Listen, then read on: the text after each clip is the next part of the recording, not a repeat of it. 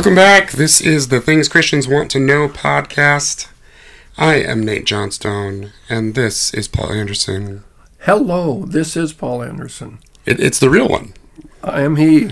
I didn't find a generic Paul Anderson. This is the authentic Paul Anderson. And we have been doing a very fun series on being fueled by the future. And we've been talking about how important it is to see things from a God point of view, I guess you could say. See things and see the world and see your life through the eyes of faith in thinking about what's coming in the future. Heaven in particular, but other things that God has promised us as well. We talked about the Israelites looking forward to the promised land, for example. And if we aren't fueled by the future, then we're susceptible to living our life based on what we see around us, based on our circumstances. And that leads to fear. Fear of the future, which is why the Israelites said no to going into the promised land and they wanted to go back to being slaves because they were afraid of the future. And it leads to worry and anxiety and things like that in our daily life because, let's face it, life is full of situations that give us every reason to worry and to be anxious and to be afraid. But despite the fact that those circumstances come our way, which we can't change, that's just life. Even Jesus in Matthew 6 said, tomorrow has enough trouble of its own. So there is trouble, there is anxiety, worry, fear that come at us. We can choose not to walk in the negative effects of those things by instead walking in trust in God and walking in peace.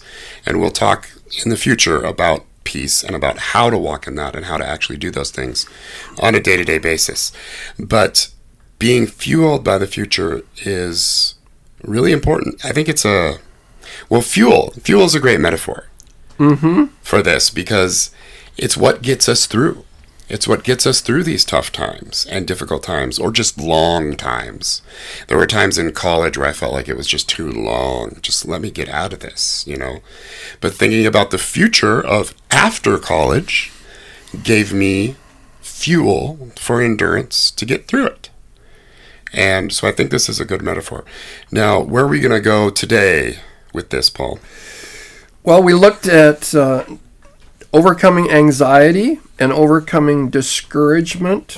And those who are fueled by the future are also able to take a test and turn it into a testimony.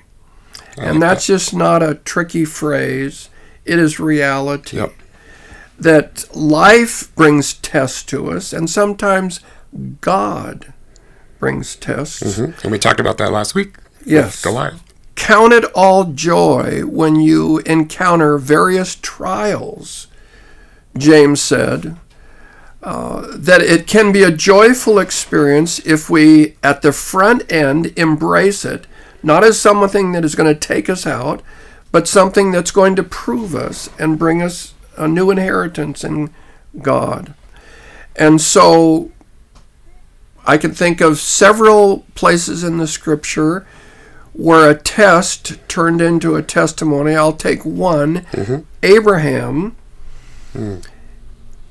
Genesis 22, he was tested in a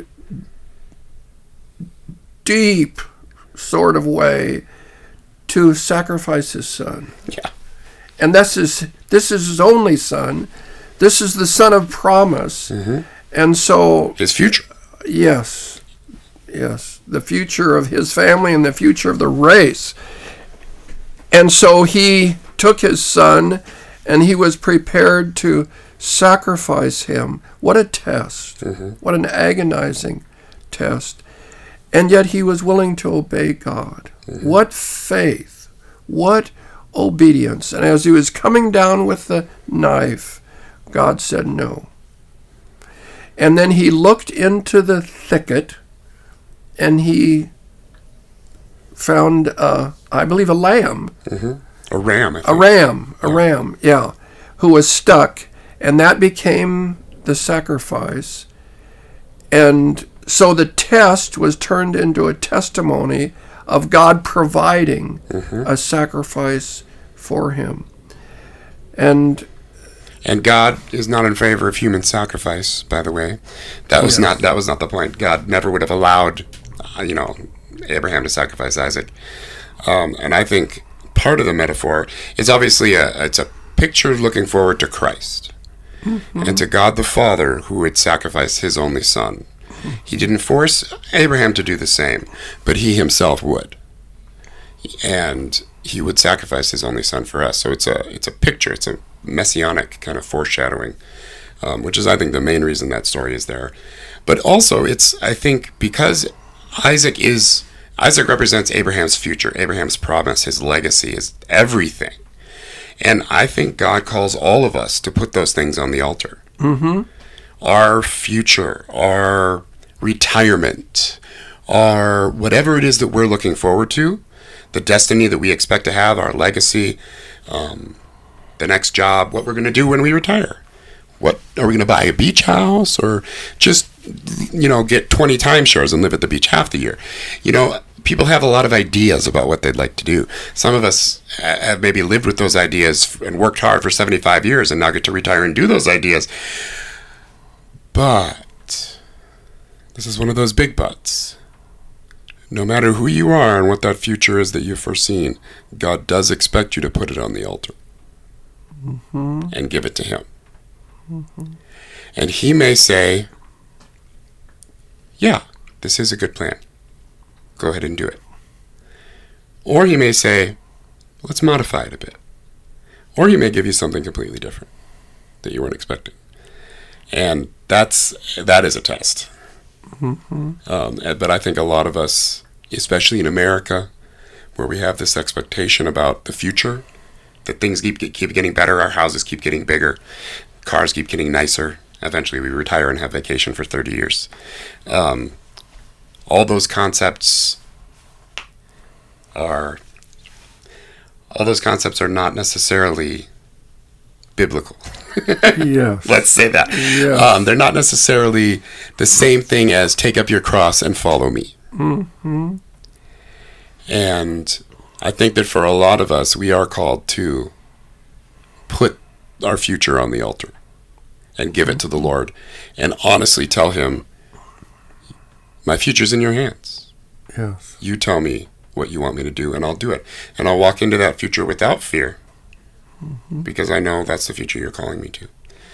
This was a total side sermon. I think maybe it was just a word that God wanted some of you to hear, but I felt like I was supposed to share that. We got it in. And I'd like to share some things about endurance, because this has been a strong word as we've looked at being fueled for the future, fueled by the future, that if we are, then we're able to endure. So what does it mean to endure? What does that look like?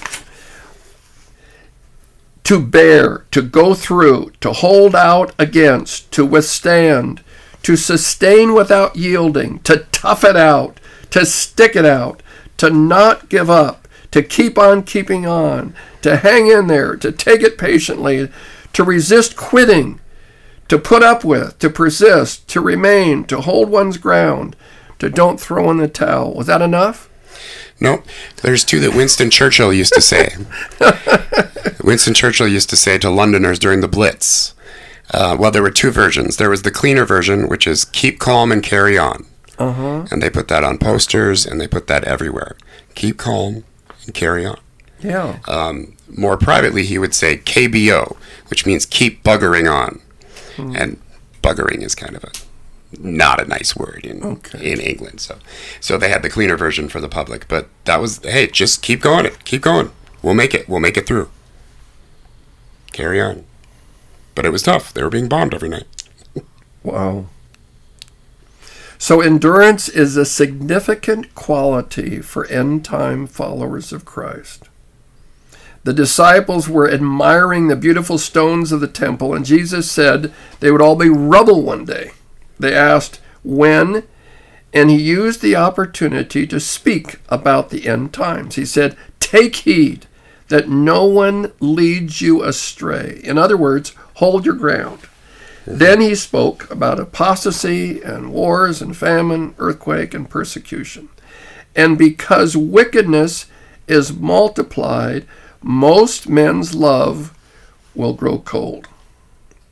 Most Christ followers will not hold out. Then he says, okay, here it is.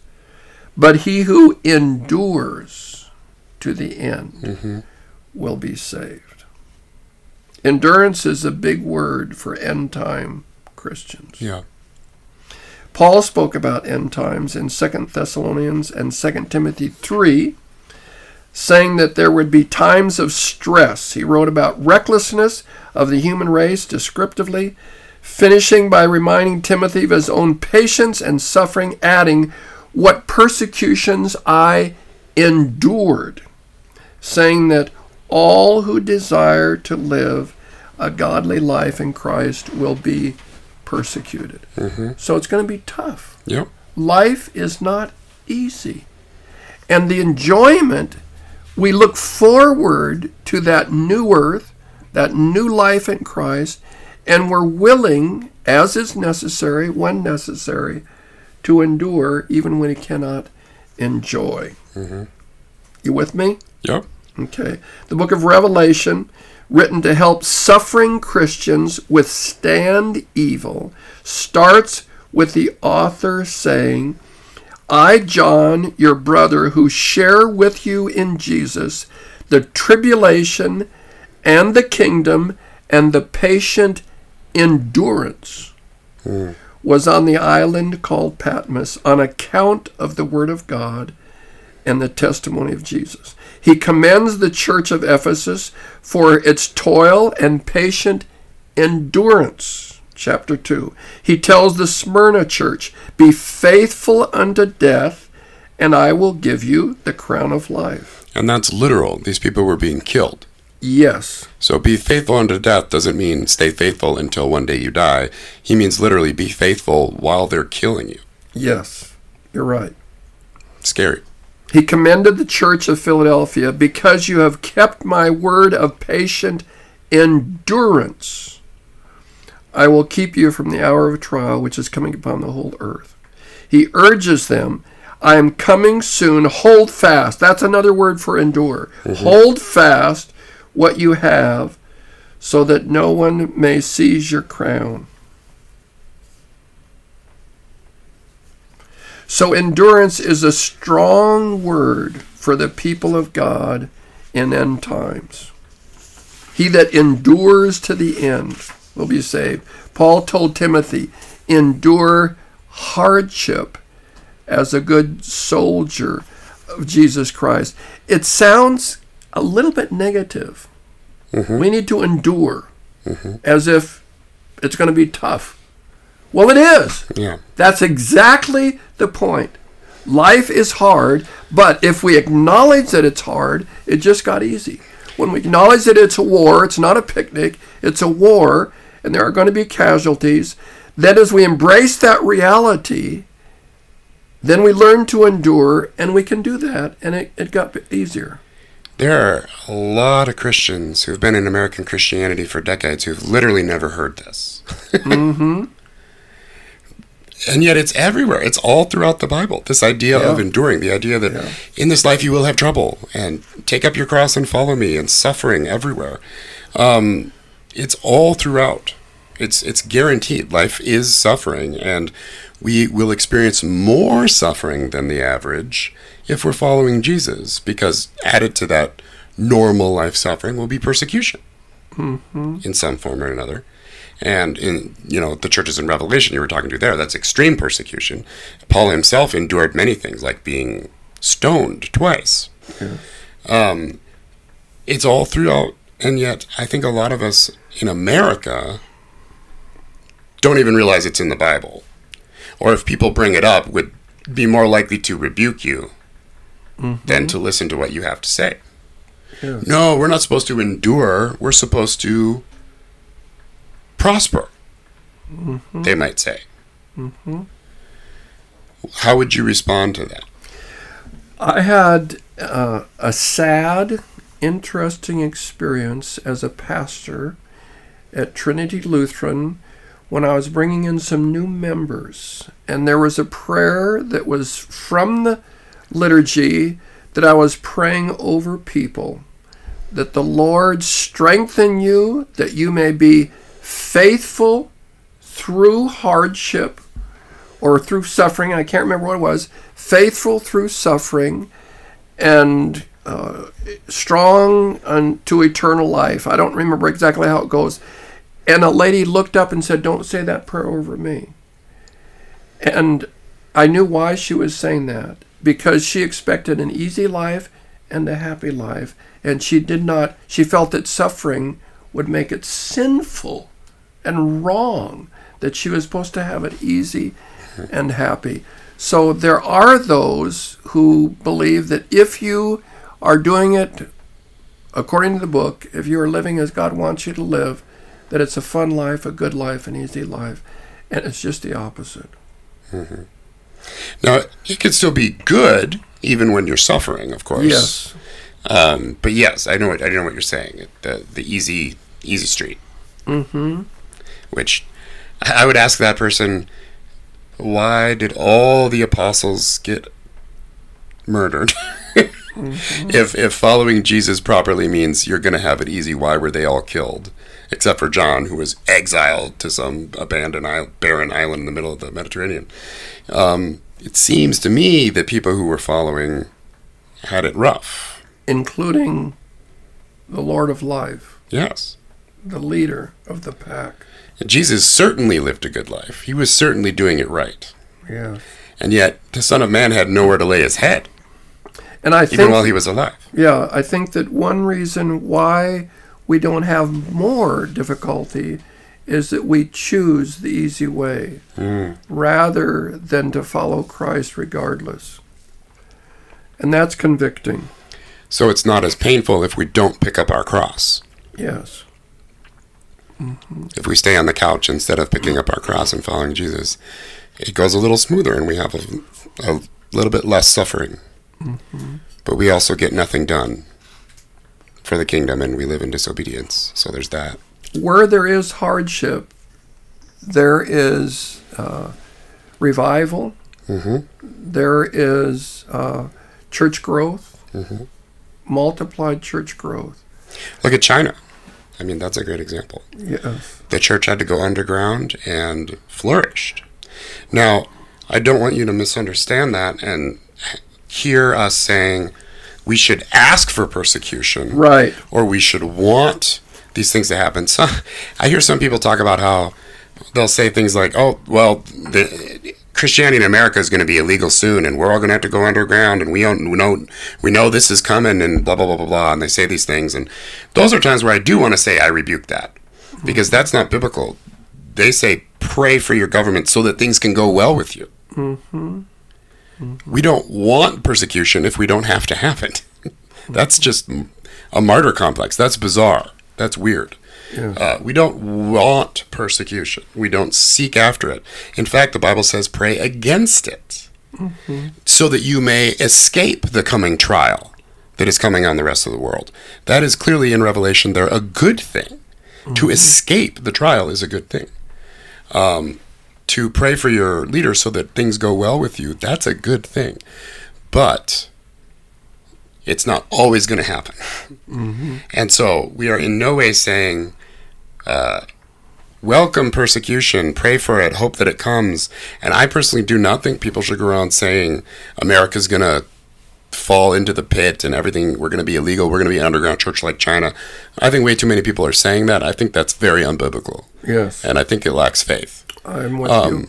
And that's taking this too far. Mm-hmm. That's taking this idea that, yes, we will have suffering and we will face persecution in life if we follow Jesus. That's true, and that's in Scripture.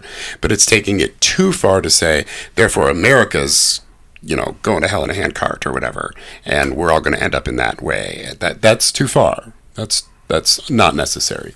We don't need to go there. I'll use a little example. When I talk to couples preparing to get married, if I say it's going to be hard, it just got easier. If I say it's going to be easy, it just got tougher. They're going to come in for the 4,000-mile checkup, and they're going to be dazed. If they make it. Yes, and they're going to wonder what happened, and they're thinking about this guy this jerk who doesn't pick up his clothes, and they're complaining about each other because they expected it to be easy and it was hard. Jesus said, take up your cross and follow me. And when he said that, they grimaced because they knew what a cross was. Mm-hmm. That was before his cross, of course. Yes. Well, a cross, they knew a Roman cross Yep. was. It was not fun. It wasn't jewelry. It was suffering. Yeah. And so if he says, take up your cross, there's going to be some hardship. And we can expect that. Once we expect it, like a marriage that will be tough, it'll be hard to deny yourself for any other person, even someone you love, then it just got easier. Because now I embrace that, and then I have true joy in the midst of it.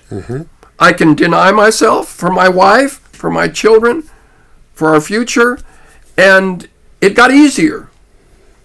So that's what I'm saying, that endurance is a positive word. I ran a few marathons, and it was wonderful until I started thinking of where I'd rather be. And I sat down. Oops. And on the curb, that was a mistake because I didn't want to get up again. It was hard to finish the race. But you continue on, you keep running, and my, how wonderful when you finish. I once drove 26.2 miles. Whoa. Does that counts. Is that good? Yeah. You're right. We don't want to overdo it on this endurance thing. And then on this other side, we don't want to just say, hey, it's going to be fun and happy and easy. I see a lot of people on either side of the horse. Yes. It's better to ride the horse. Yes. So why don't you take it into prayer? And this is the last one in this series. And well, Father, we thank you for the fact that you invite us into the future. And you invite us to have a part of it, and you tell us about it now. You talk about rewards, you talk about heaven, you talk about eternity with you. We know that Jesus himself endured the cross because of the joy that he had when looking at the future with us, that he was going to purchase through the cross. And so we thank you that we don't have to walk around blind.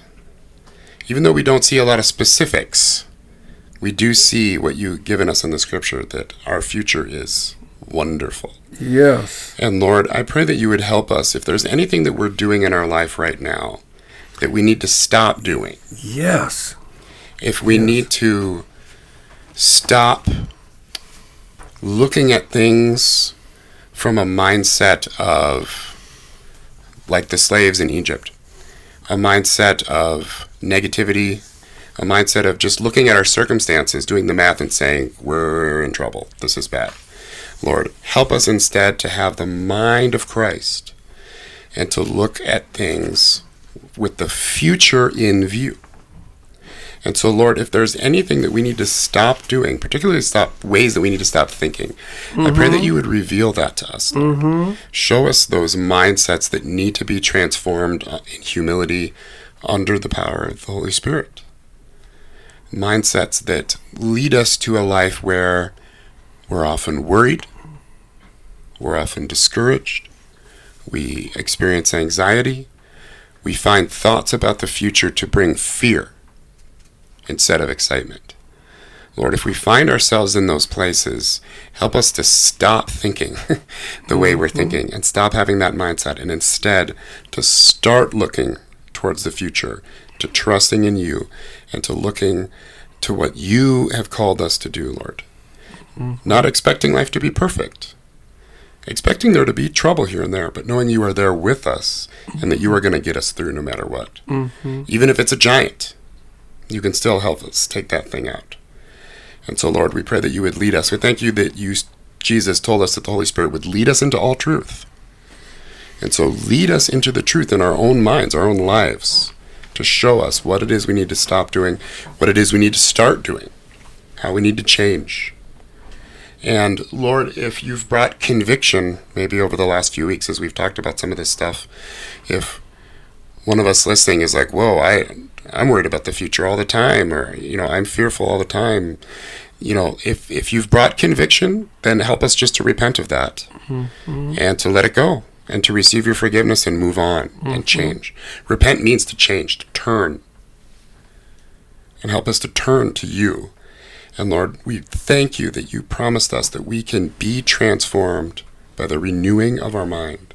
And so if our thinking right now, if our attitude, the way we view life and live life is not in accordance with your word and your will, we thank you that you can help us to be transformed by the renewing of our minds. And that's not something that we do in our own strength or as an act of our own will. It's through the Holy Spirit, but we do, as an act of our own will, cooperate with the Holy Spirit in that.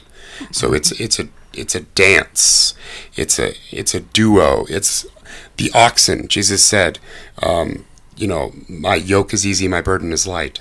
That's referring to oxen who are yoked together 2 by 2. So it's us and Jesus working together to help us go where we need to go and plow the fields we need to plow. And if we do it with him and submit, then it's easy in the sense that it fits us. It fits us perfectly, actually, is what it means there in that passage with the yoke. And so, Lord, we thank you that you are bringing us into that kind of a life. We don't expect it to never be difficult, but we do expect you to be there in our difficulties. And we do know that you are going to bring us into a wonderful future. After this brief and fleeting moment in life on earth is done, and we step into eternity. We look forward for that, and I pray that you would help us to think about it more, to look forward more to that eternity, look forward more to heaven, to look forward more to the fact that our life is so long. Eternity is a very long time, as it turns out. And this period on earth is so short compared to that. Help us to have that mindset that we are strangers in a strange land. We are visitors. We are ambassadors in a foreign country. Our whole life on earth is that, as ambassadors in a foreign country.